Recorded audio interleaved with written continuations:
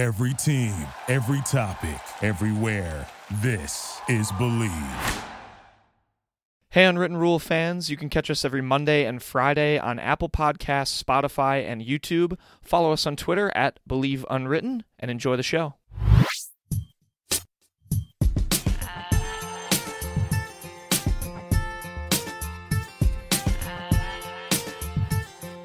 Attention.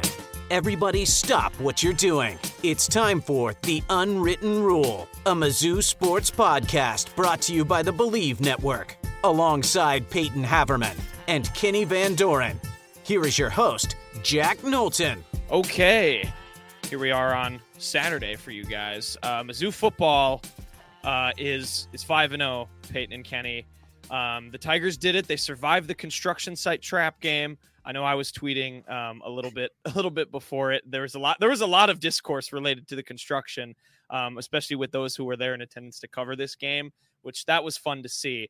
But getting into it, first and foremost, it was a 38-21 win, and Mizzou football is now 5-0. They survive, and now we can finally have the reality that I think I've been trying to manifest, at least on this show, for weeks now, which is going into this LSU game now 5-0. So very, very exciting stuff. We're going to dive into all of it, but real quick to do the Bet Online read. So quick word from the old sponsor, Bet Online. Football is back. Bet Online is your number one information source for all your sports wagering info, with all the up-to-minute stats, news, scores, and matchup breakdowns.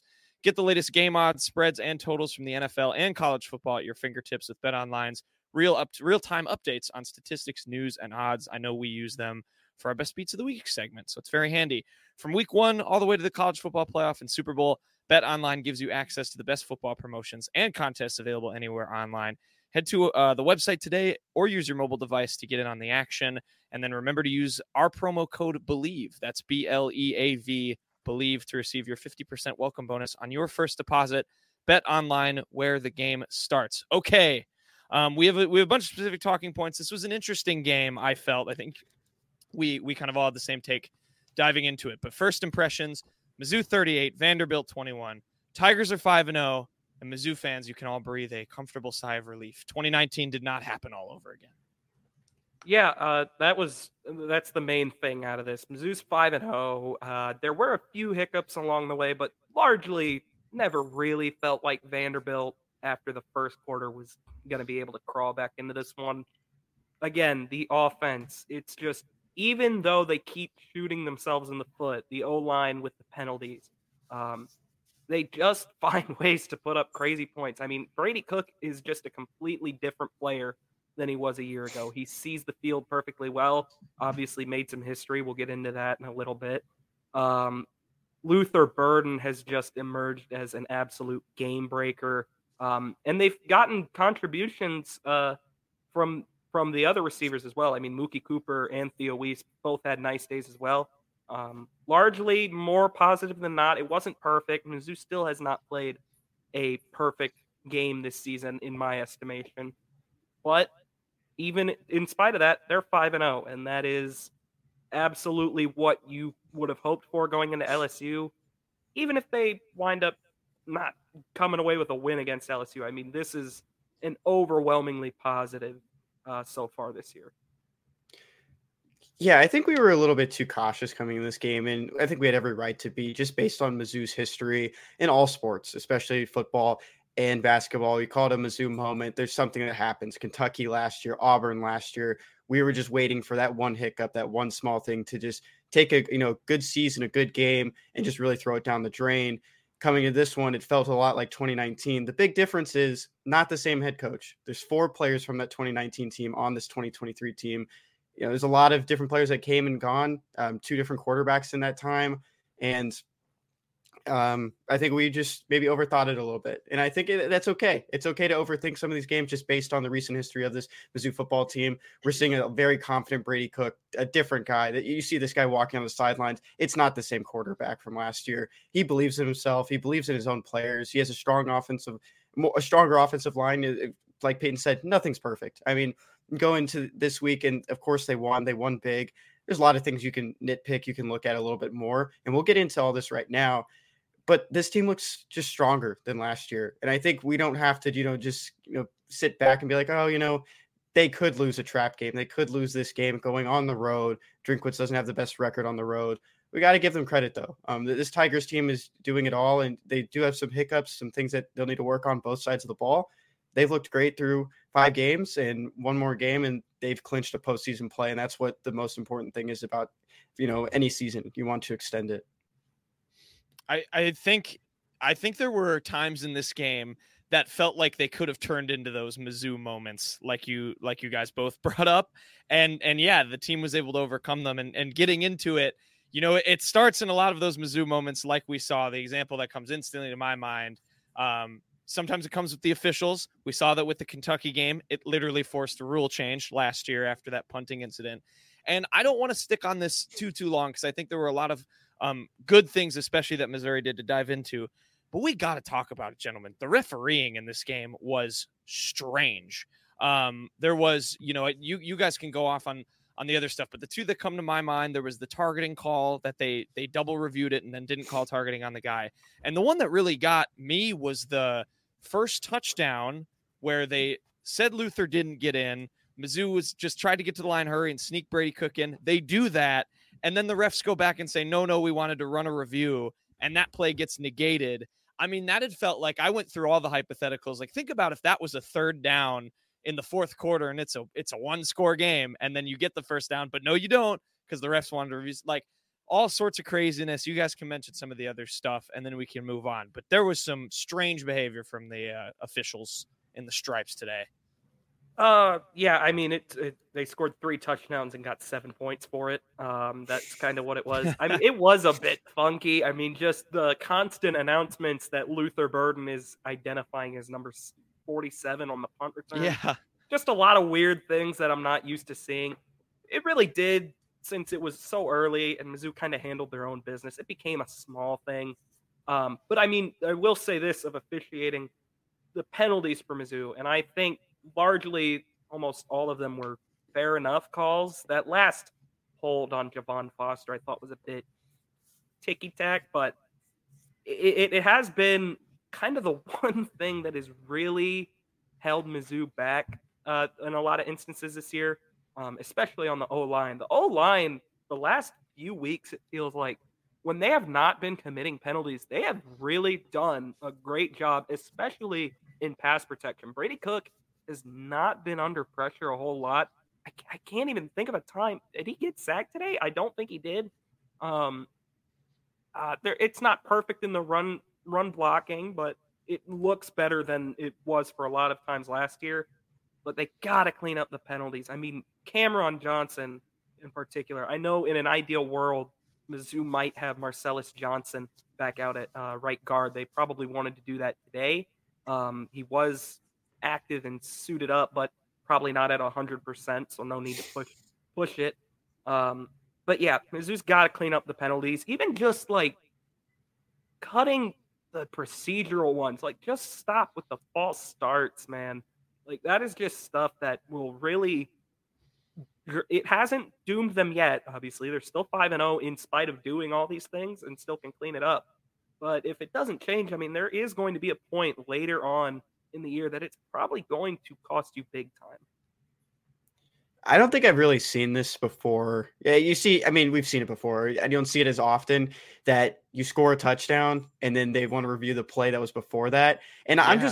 I think it's impressive by Mizzou that those 2 stops, you score the touchdown, it's down to the 1. You score the touchdown again, they're going to review the previous play, and then you score a touchdown right after. I mean, it didn't really kill the momentum. Of course, Cody Schrader getting to the edge is, one of the best running plays they can do, especially just at the 1-yard line. He's going to be faster than whoever's going to be on the outside for the defense. And I like that you brought up those kind of the run blocking issues over the offensive line, kind of segueing into that, Peyton, because I remember there were 2 plays right at the snap, like the Vanderbilt defense. I think it might have been like 3rd and 5 or 2nd and 5. And Brady Cook it was just QB draw right away. He was going to run to the outside. He was going to go for the play. Vanderbilt knew right away, and they just ran straight through, and they just pushed him out of bounds. Like, there was just nothing there. I mean, there's definitely some issues, And that, that holding play at the end that negated, a big run for Cody Schrader, who looked to have a little bit of a stronger second half like last week.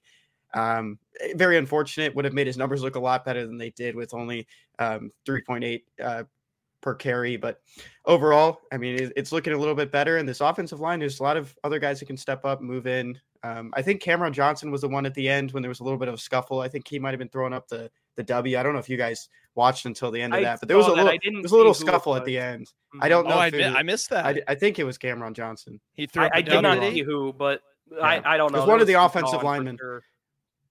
Yeah. There you go. Yeah, I think the keys that to seem, if I may try to summarize what both of you are saying, is the key in all of this is that they overcame these moments, right? Like they found a way. It was very refreshing to hear from the commentators while I was watching this game, like when Vanderbilt scored, and we'll get to their touchdown that made it 24-14. But when they scored that, like Missouri went out and punched them right back in the mouth. They responded. They found a way to respond to a little adversity in a game when when that point hit, you were getting a little bit worried that, there's 9 minutes left in the fourth quarter. If they get a quick 3-and-out, Vanderbilt can make this a real ball game. And Missouri never really let that be the case, despite some of the penalty issues, despite some of the weirdness with the refs, and some of those offensive line struggles, like you mentioned. So let's get into the people that made that happen this afternoon for Missouri. And I think it's fitting, as it has been for almost every game so far this year, to start with those guys on the outside that are making Brady Cook what I was going to say takes too much respect away from Brady Cook. He looks phenomenal. We'll get to him, but some of these playmakers that he has help a lot.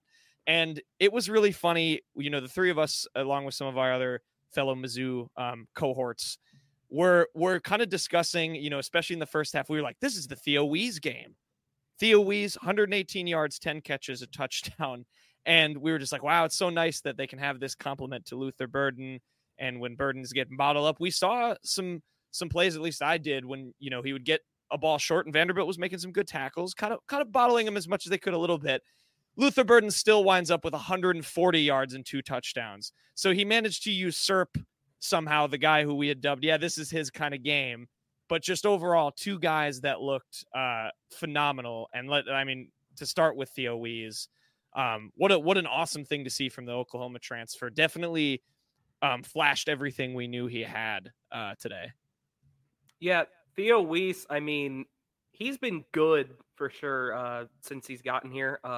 But he really turned it up and was great today.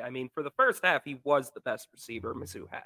Luther Burden was still great, but Theo Wease really was kind of stealing the show early on. And that's a good thing, by the way. It takes a lot of the focus and burden, pun intended, off of Luther. Burden off Burden. Off of Luther to have to go out and drop 140 yards a game. Because even though he did do that today, he didn't necessarily have to do that in the first half. Theo Wease really took a lot of the attention away, which opened him up more in the second half. I also want to shout out Mookie Cooper.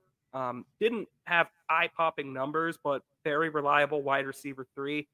He looks like just a more complete receiver this year. And I was texting Kenny about this a couple weeks ago. Drinkwitz has really, I think, no other position on the team under Drinkwitz has really, the growth of the position, been more evident than receiver. You get Mookie Cooper a couple years ago. Obviously, when you get a transfer like that, you're expecting instant impact. But it took a little time for Mookie Cooper to kind of grow. And now, he's a perfect fit for this offense. And he's giving you very, very valuable snaps. Theo Wease, a perfect complement to Luther Burden. And then Luther Burden is Luther Burden. And also Marquise Johnson, game-breaking speed. We're going to miss Jacob He's Peeler. Really good. Jacob Peeler, nasty wideouts. These guys just keep popping up. This is a good receiver room. Yeah, Mookie Cooper, 56 yards on 5 receptions. And we talked about it a little bit the last couple of weeks. He's a different receiver than he was 2 years ago. We saw the 4 stars coming in from Ohio State in the transfer portal. We all got our minds going like, oh, this guy's going to be it. Like, this is our Luther Burden before we had Luther Burden, just because he was this prolific wide receiver that could do multiple things. Really weren't seeing much from him, especially last year. I think he led Mizzou in receiving yards twice last season, was really stepping up when injuries were happening, especially at the slot position. And right now he looks great at wide receiver 3. And the thing about Marquise Johnson is that he's so fast. And there are 2 good articles if you want to read a little bit more about how fast he is and just the impact he had, not even just as a football player, but track and field as well. That's why he didn't come to Mizzou early. He was finishing out his track career in Houston at Dickinson High School. There's 2 articles, one in the Columbia Missourian and one in the Columbia Daily Tribune. You should check out if you want to learn a little bit more on him. One thing I missed from this receiving core, tight end core, is that Brett Norfleet caught a pass. I don't remember. I was going to shout that out. Half, I remember. Okay. Brett Norfleet podcast. So that was huge. I will say this about Brett Norfleet. While he did have the catch, and I think he definitely has the highest ceiling as a receiver out of the tight end room, he has got to be a better blocker. I mean, he totally, in the first half, the first drive for Mizzou when they settled for a field goal, that Brady Cook QB keeper out wide is a touchdown if he doesn't whiff on his block. But he did. And Tyler Stevens, the very next play, whiffed on a block as well. So the tight end room outside of Jordan Harris needs to step up in that department. But again, it wasn't perfect. It was still more than enough to get a win. I'm glad you brought up Jordan Harris too, because I think it was one of the rushing plays, like right at like maybe on the 2-yard line, that he was like lined up almost as a fullback. Like he was back there. They like to do that. He's looked good. I mean, he's a true freshman. And that's another guy. If you can go find an article on Jordan Harris, he didn't start playing football until junior, senior year of high school, or in the middle of his high school career. He was a basketball player. He was a big dude, and he's really come around. Correct me if I'm wrong. Didn't you write that?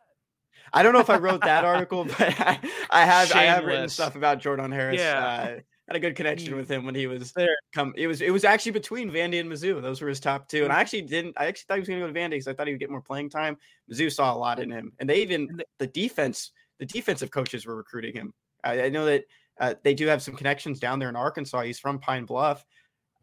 Other than that, I mean, he's been great. I mean, that's one of the biggest pickups there, and I think he graded out as a 4-star at the end of the day, which is really cool to see. He got a ton of high marks for his blocking last week against Memphis when Norfleet was out. And that's a good thing to have. Norfleet can be more of a receiver. Harris can be more of the blocker. I think that's a good blend to have. Yeah, a good one too. Because like this is a team that has like a history of great tight ends. So it's good to see that like slowly but surely they're probably getting back to that. But okay, I'm gonna flash to a specific moment because I think this did become kind of a talking point, and obviously the game ended up being how it was, but the Drinkwitz antics with the timeouts and his trying to go down the field and get another score at the end of the first half. How did we feel about that? Because we make these jokes all the time about conservative Drinkwitz and punting when we don't think he should sometimes, and maybe running out the clock at like halftime, but he seemed like he wanted to take a shot there, and like a little bit weird use of his timeouts, but I'm curious what y'all's take on that was. A little bit different to see. I get the mindset for him because his offense has been so good and so explosive this year. It made sense to me, and initially I didn't get it, but the way he used his first 2 timeouts in the first half, I actually think, looking back, makes sense. You want to make sure you can have one to play with for the last drive when you get a couple plays. You can keep the middle of the field option open. The problem is he used his last time out after Nate Pete got a huge run. It was literally exactly what you could have wanted out of that play, and got out of bounds.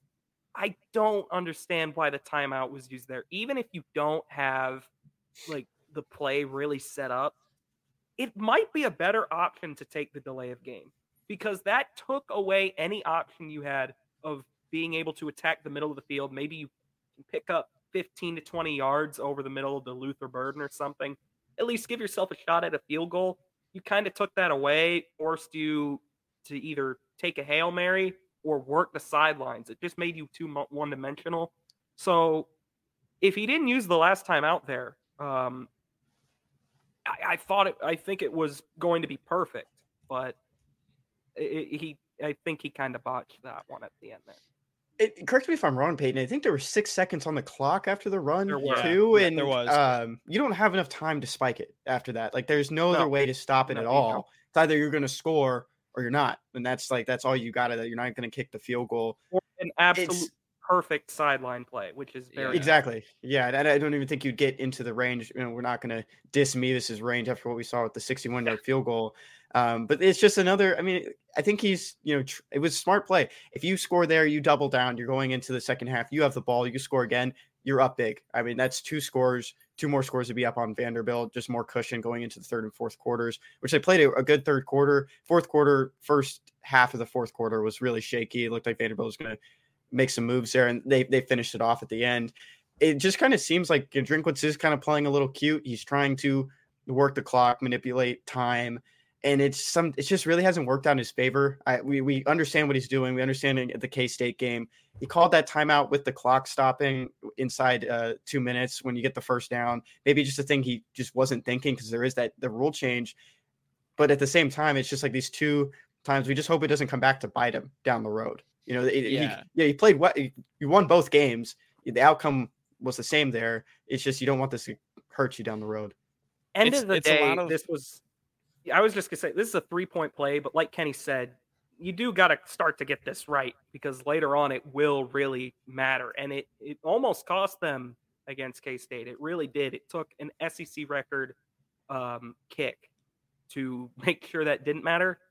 And I think he got closer to getting it right today, but that last time out, I just don't understand what was happening there. Maybe there's a good reason for it. Maybe Cook couldn't hear him, couldn't hear the play. But yeah, it was a little disappointing. But again, to your point, you could take the delay of game there. And then it led to one of those almost Mizzou moments where they then throw a meaningless check down that I forget who caught it, but fumbled, and Vanderbilt recovered, and my heart dropped to my stomach because I just had visions of somehow that ending in a scoop and score heading into halftime for Vandy. So, speaking of moments that make your heart drop, or maybe, depending on the situation, I must have missed this because I know he did this earlier. I forget which game, but he did this earlier in the season. Did Connor Tollison botch another snap with Brady Cook? He botched 2 today. This one was way more costly. I think it was either right at the end of the fourth or right at the end of the third or right at the beginning of the fourth. It was late. It was in the second half. And Mizzou, it was back-to-back drives, and it was a little frustrating. They get on the plus side of the field to Vandy. They have second and short both times. They have negative yard run plays, which totally throws the momentum off. The first time Mizzou doesn't convert on third down, Cook throws it a little behind Burden. They punt it, which I didn't like, but they got an interception out of it, so it didn't really matter. This one, though, Drinkwitz decides to go for it, I think wisely. It was a 4th and 4. They really have not been able to stop Brady Cook a lot of the day. I like that call, and I hope Drinkwitz isn't scared off doing it. But again, they come to the line of scrimmage. Cook reads the defense. They do the check over to the sideline. And just for whatever reason, Connor Tollison thinks he calls for the ball, and he snaps it. Cook is not even looking at him. He's looking towards the sideline, bounces off Cook onto the ground. Cook tries to make something happen out of it. Nothing happens. I believe it led to a Vanderbilt touchdown. So that has happened a few times for Connor Tollison, and he has improved greatly blocking-wise, needs to improve center-wise now. I mean, this is stuff that you cannot have happen at crucial moments of the game.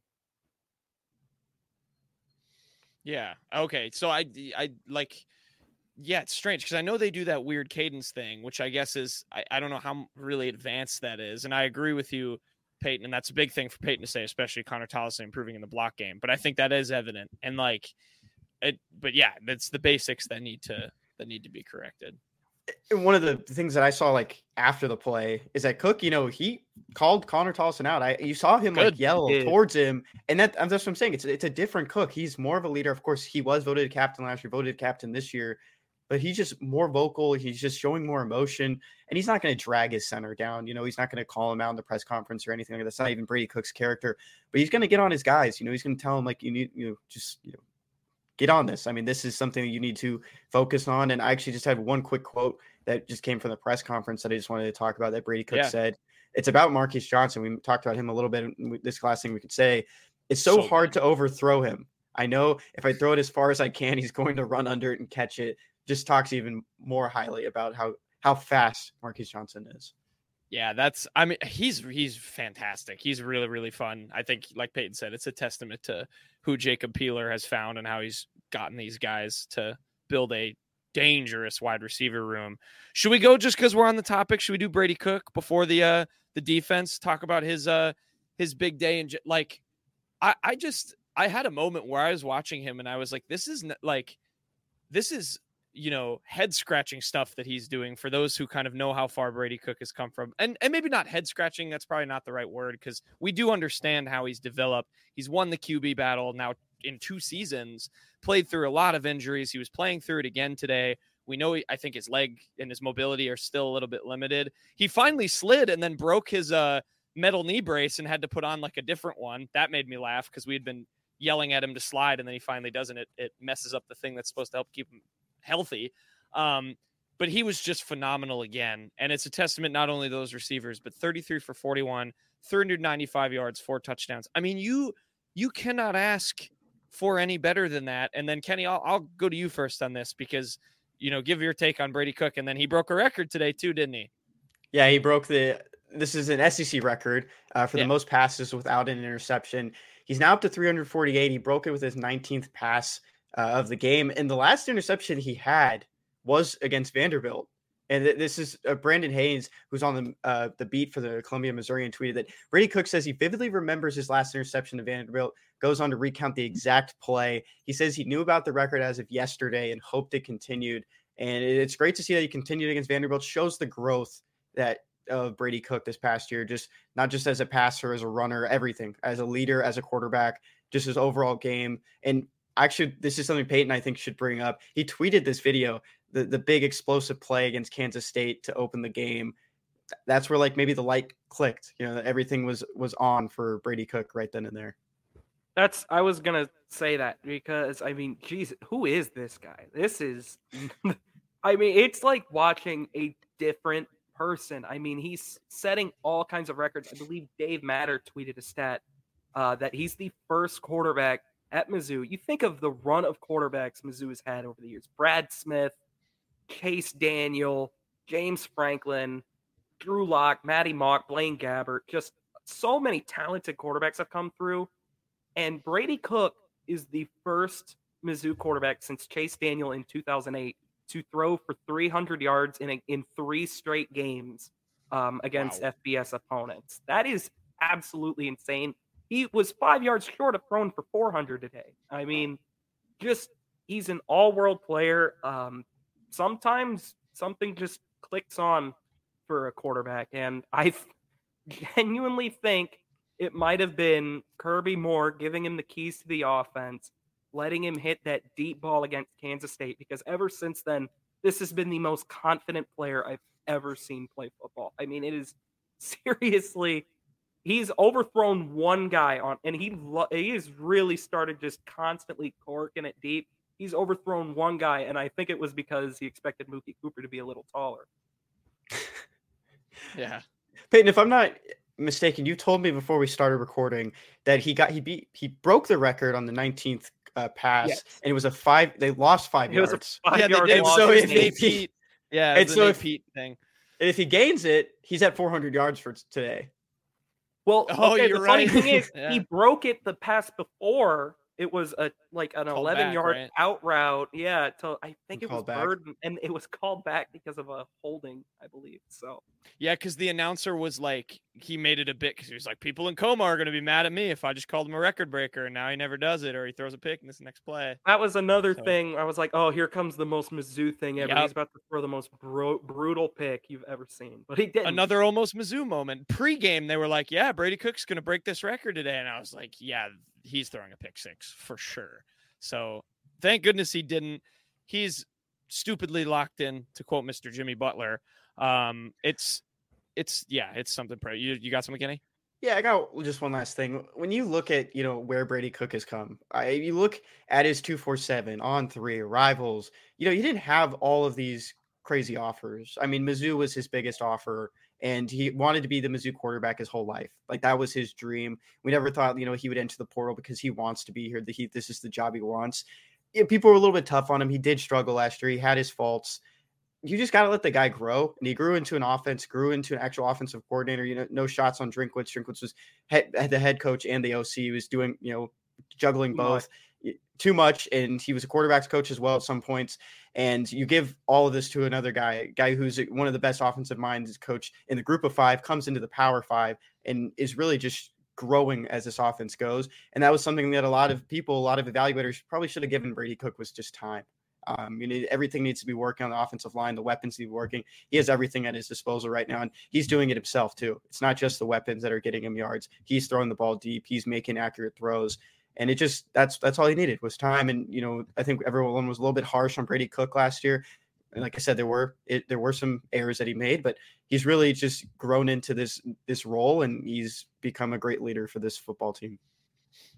I'll just finish this part of it off. Wendell Shepard, friend of the show, Luther Burden on Brady Cook, quote, "Let him cook."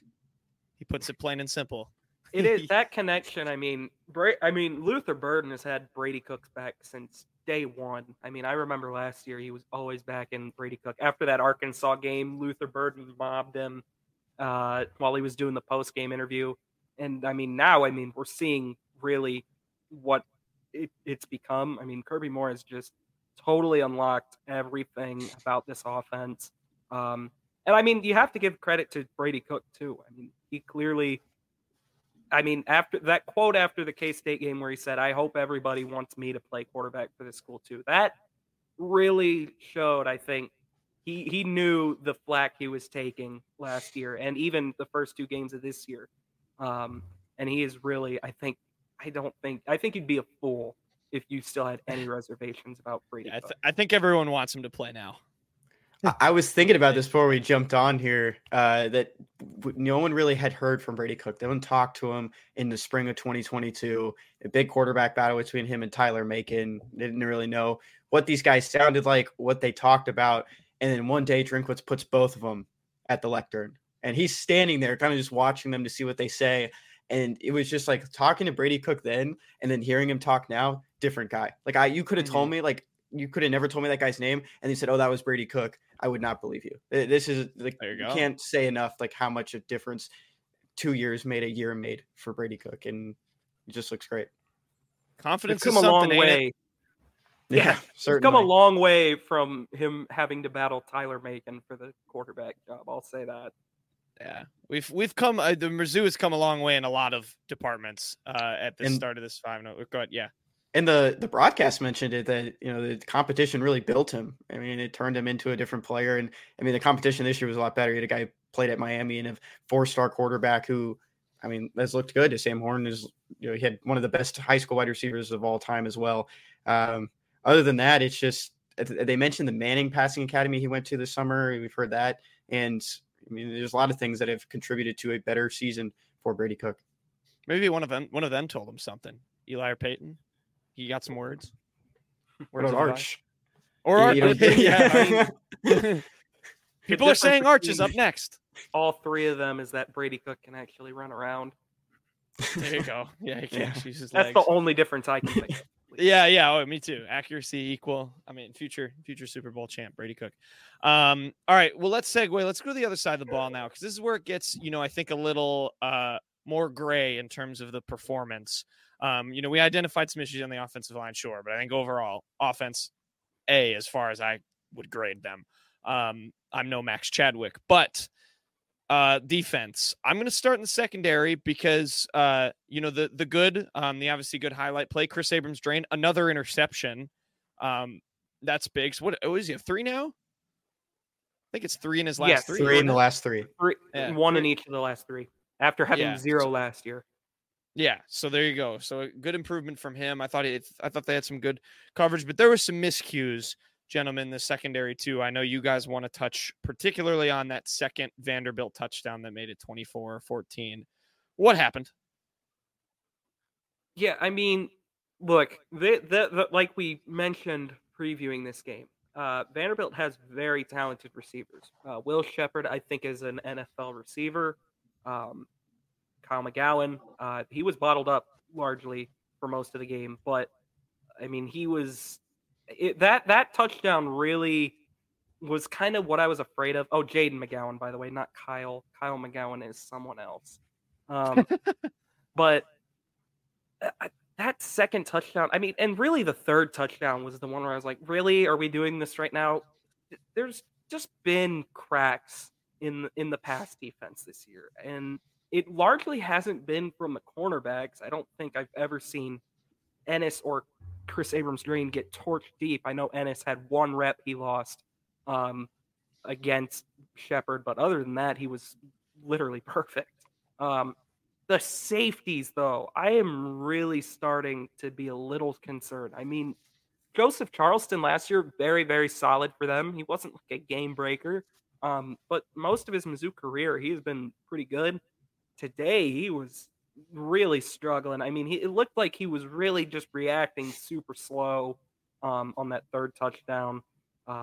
Sometimes, like I said, I mean, players like Shepard and McGowan are going to make plays, but it was pretty concerning. It ultimately was just 5 or 6 bad plays for the defense amidst a pretty decent day, but they were really, really bad plays.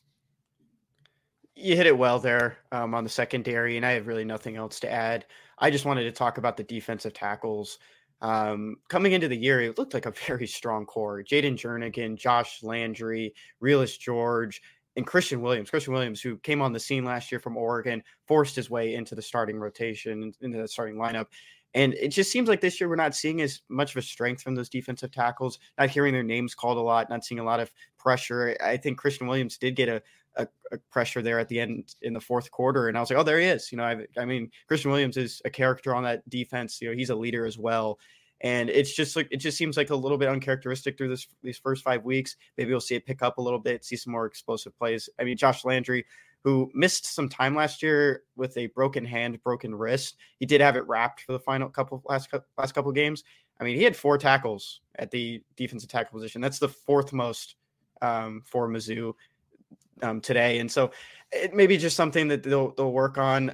I want to just shout out Austin Firestone for that big tackle at the end of the game. He's looked like good depth, and a second-year guy, played at Northwestern last year. Good pickup out of the portal. Probably someone who could, get a little bit stronger and continue to come off the bench and kind of rotate in. But he's looked a little bit better these last 2 weeks. Kind of noticing him more. You took the words right out of my mouth. I want to know, you can gamble over there in Tennessee. I want to know if any traveling Mizzou fan put money on an Austin Firestone sack, because probably made a lot if that was even a thing you could bet on. But it's not. Yeah, that it definitely isn't, but that's okay.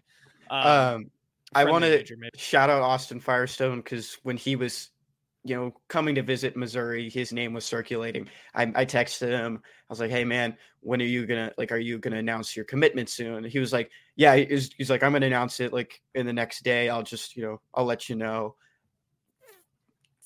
40 minutes later, he committed to Mizzou. I mean, it was just that quick. Like, I finished up an interview with him. I was like, hey, when can I expect you to just commit? And he was like, in the next day or two. 40 minutes later, the graphic pops up, and I was like, okay, man. Like, maybe your interview brought him the clarity he needed. He was just waiting for the graphic. It's like, I really like for the graphic. Whenever the graphic gets in. Yeah. I did want to kind of piggyback off what Kenny said, though. The D ends have actually, for the most part, I mean, that was maybe the biggest concern coming into the year on the defensive side of the ball. I liked what I've seen mostly from the defensive ends. Firestone has made a couple plays the last couple weeks. Darius Robinson, I'm kind of glad he got the day off today. Drink said his calf has been nagging him. Don't want to push any kind of nagging injury like that, especially going into a game like LSU. But when he's been playing, he's been productive. And obviously, we've talked about Johnny Walker. I mean, he has probably been the brightest emergence on the team so far this year, I would say. I don't need to see him drop back into coverage and try and cover Will Shepard with Tyron Hopper anymore. I saw that on a shallow crosser late in the game, and it went for like 30 yards. But for the most part, I've liked what I've seen from the D end room. I think it's been maybe not more than enough, but like it's been a solid group. And against the run especially, I mean, the entire D-line, the interior and the D ends have been out of this world this year. Or go ahead, Kenny. Got to shout out Niles Gaddy as well. Maybe you haven't seen him the last 2 games, but he did win SEC Defensive Lineman of the Week. So he's been a great pickup in the portal as well.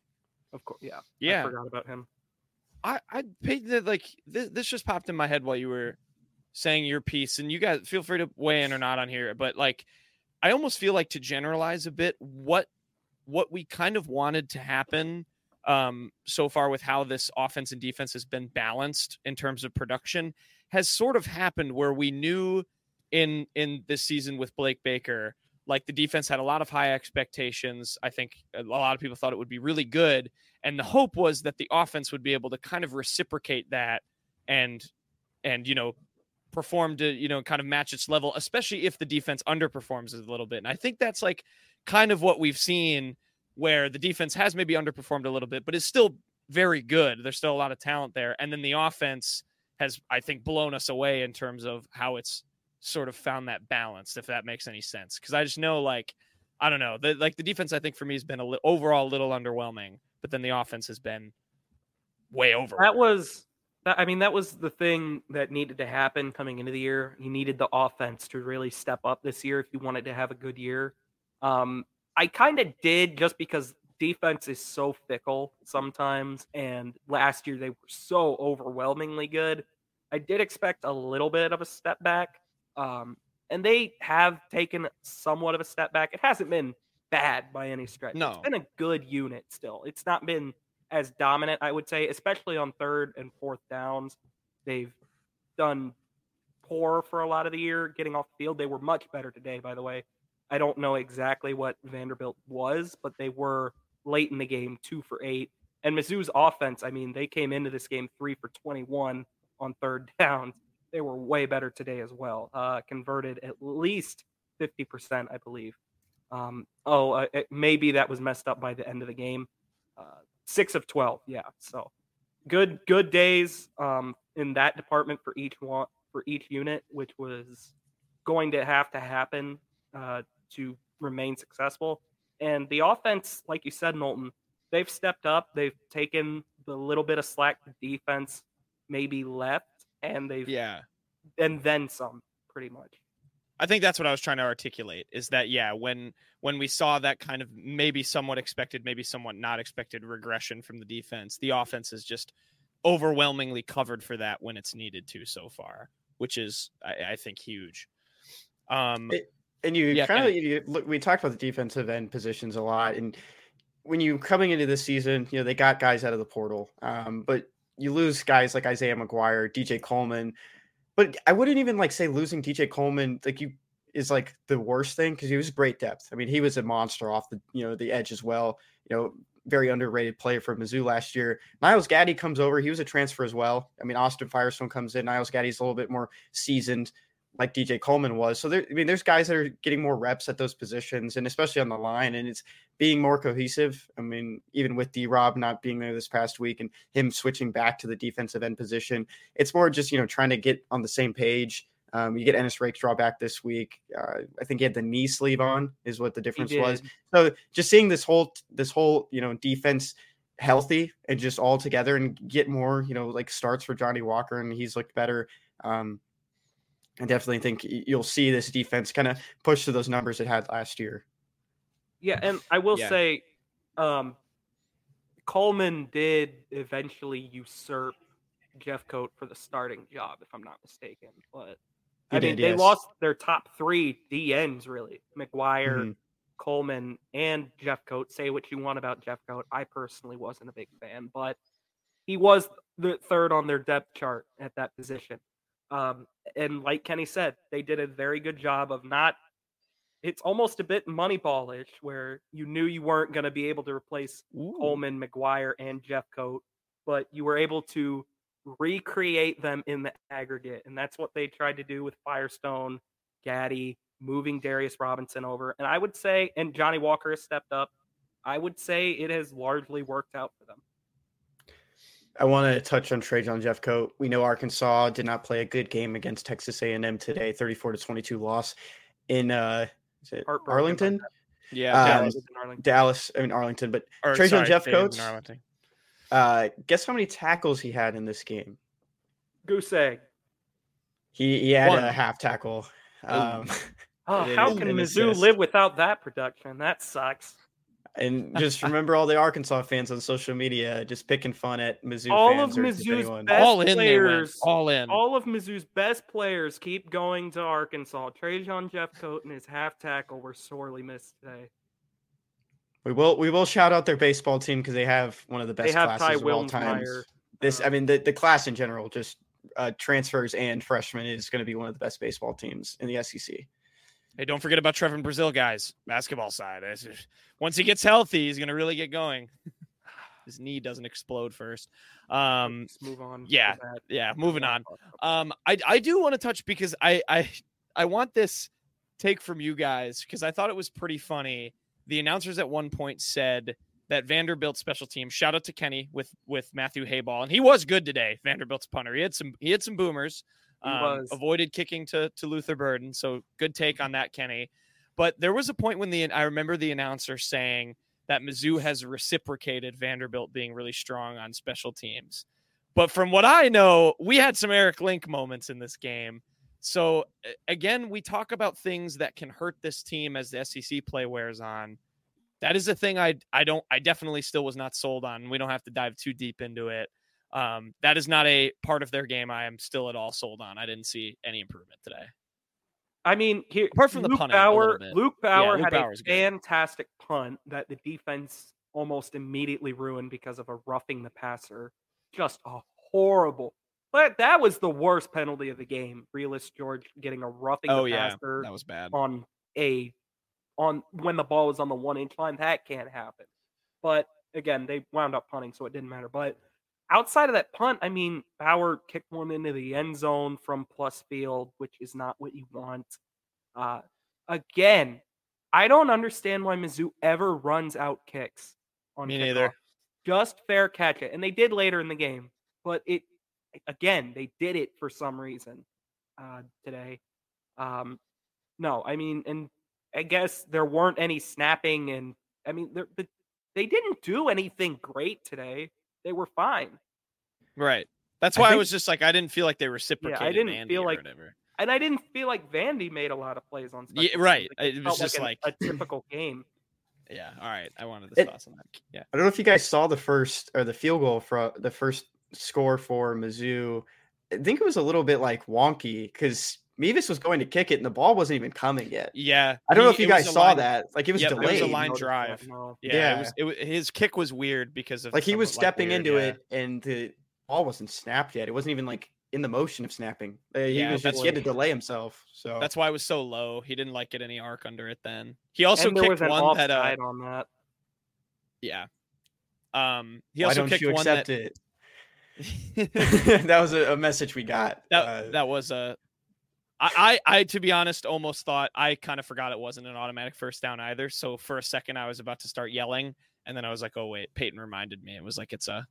You guys don't think that Drinkwitz doesn't know that, or they don't tell him? Like if they're going to tell him that, hey, you still don't have a first down. They showed him. No, Drinkwitz. I don't think you should give Drinkwitz that much credit because they showed him, and he mouthed like, "Oh, it's not a first down, right?" And the ref was like, "Yeah," and he goes, "All right, we'll take the points." He said he was just making sure he didn't. I mean, he was making sure that it doesn't give them the first down. I'll give him some more credit, I guess. But I don't trust Drinkwitz. I am normally a very much a go for it, like be aggressive guy. Mm-hmm. That would have made no sense to really go for it there to me. That's why I asked you first, because I was like, I feel like Peyton should be getting mad at this, but he's not, which means he probably knows something that I don't know. But yeah. So I mean, a big win. I think an overall really dominant performance. There was some weird stuff that happened. Like Peyton said, they didn't play perfect, but they got the job done. Certainly a lot better than 2019. Kenny, your 3-player fact would have been a fun one for the other segment that we do instead of the Pac-12 thing. What 3 players were on the 2019 team? That I think it was 4. It was 4. Yeah, or 4. Yeah. See, and it want to try it? I know which. It's up to you. No, Jack. Then Jack, you try it. Yeah. To pick the 4? Yeah. I mean, we mentioned one. When you really think about it, it makes a lot of sense. Every one of them. I think this is going to take me too long. I don't know. Okay. Darius Robinson. Darius Robinson. Okay, yeah, he didn't play today. So Chad Bailey. Yep. Xavier Delgado. And who was the last one? Trevon Foster. That's right. And yeah. Foster and Bailey played. Or maybe it was Foster and Delgado played. Those do all make sense. On special teams the last time Mizzou lost to Vanderbilt. Nice. Okay, well, quick thing before we call it. I mean, 5-0. We're recording this on a Saturday during this. What if it everyone go watch this? But if you're watching on Saturday, go flip on the LSU Ole Miss game because it's a wild one. 42-34 after it's over. No, I'll get it up quick. You watch. But editing master. LSU next week. We're hyped now. Yeah, no, they did what they needed to do. Win or lose, I don't think your season is broken if you lose next week. I think it's no big deal if you lose next week. I think Mizzou absolutely can win next week, especially because, boy, LSU's defense is suspect, but they got to LSU 5-0. That was what they really needed to do to potentially have a successful season. If you lose next week, whatever. You still have plenty of time to make it a good year. I'll talk more about it in the preview, but one thing I'm just going to say now is that this is the Mekhi Wingo Bowl. You have to beat Mekhi Wingo. That's all you got to do. Beat Mekhi Wingo. Beat Mekhi Wingo, you beat LSU. Yeah, I'm very excited. 5-0, Mizzou is now avoiding the trap game in the construction site. I love that Mevis literally hit the side of one of the buildings they were building on an extra point. That made me laugh. That's my last note. Mizzou 38, Vanderbilt 21. We'll look forward to LSU next week. And for the three of us, this is The Unwritten Rule, presented by Bet Online.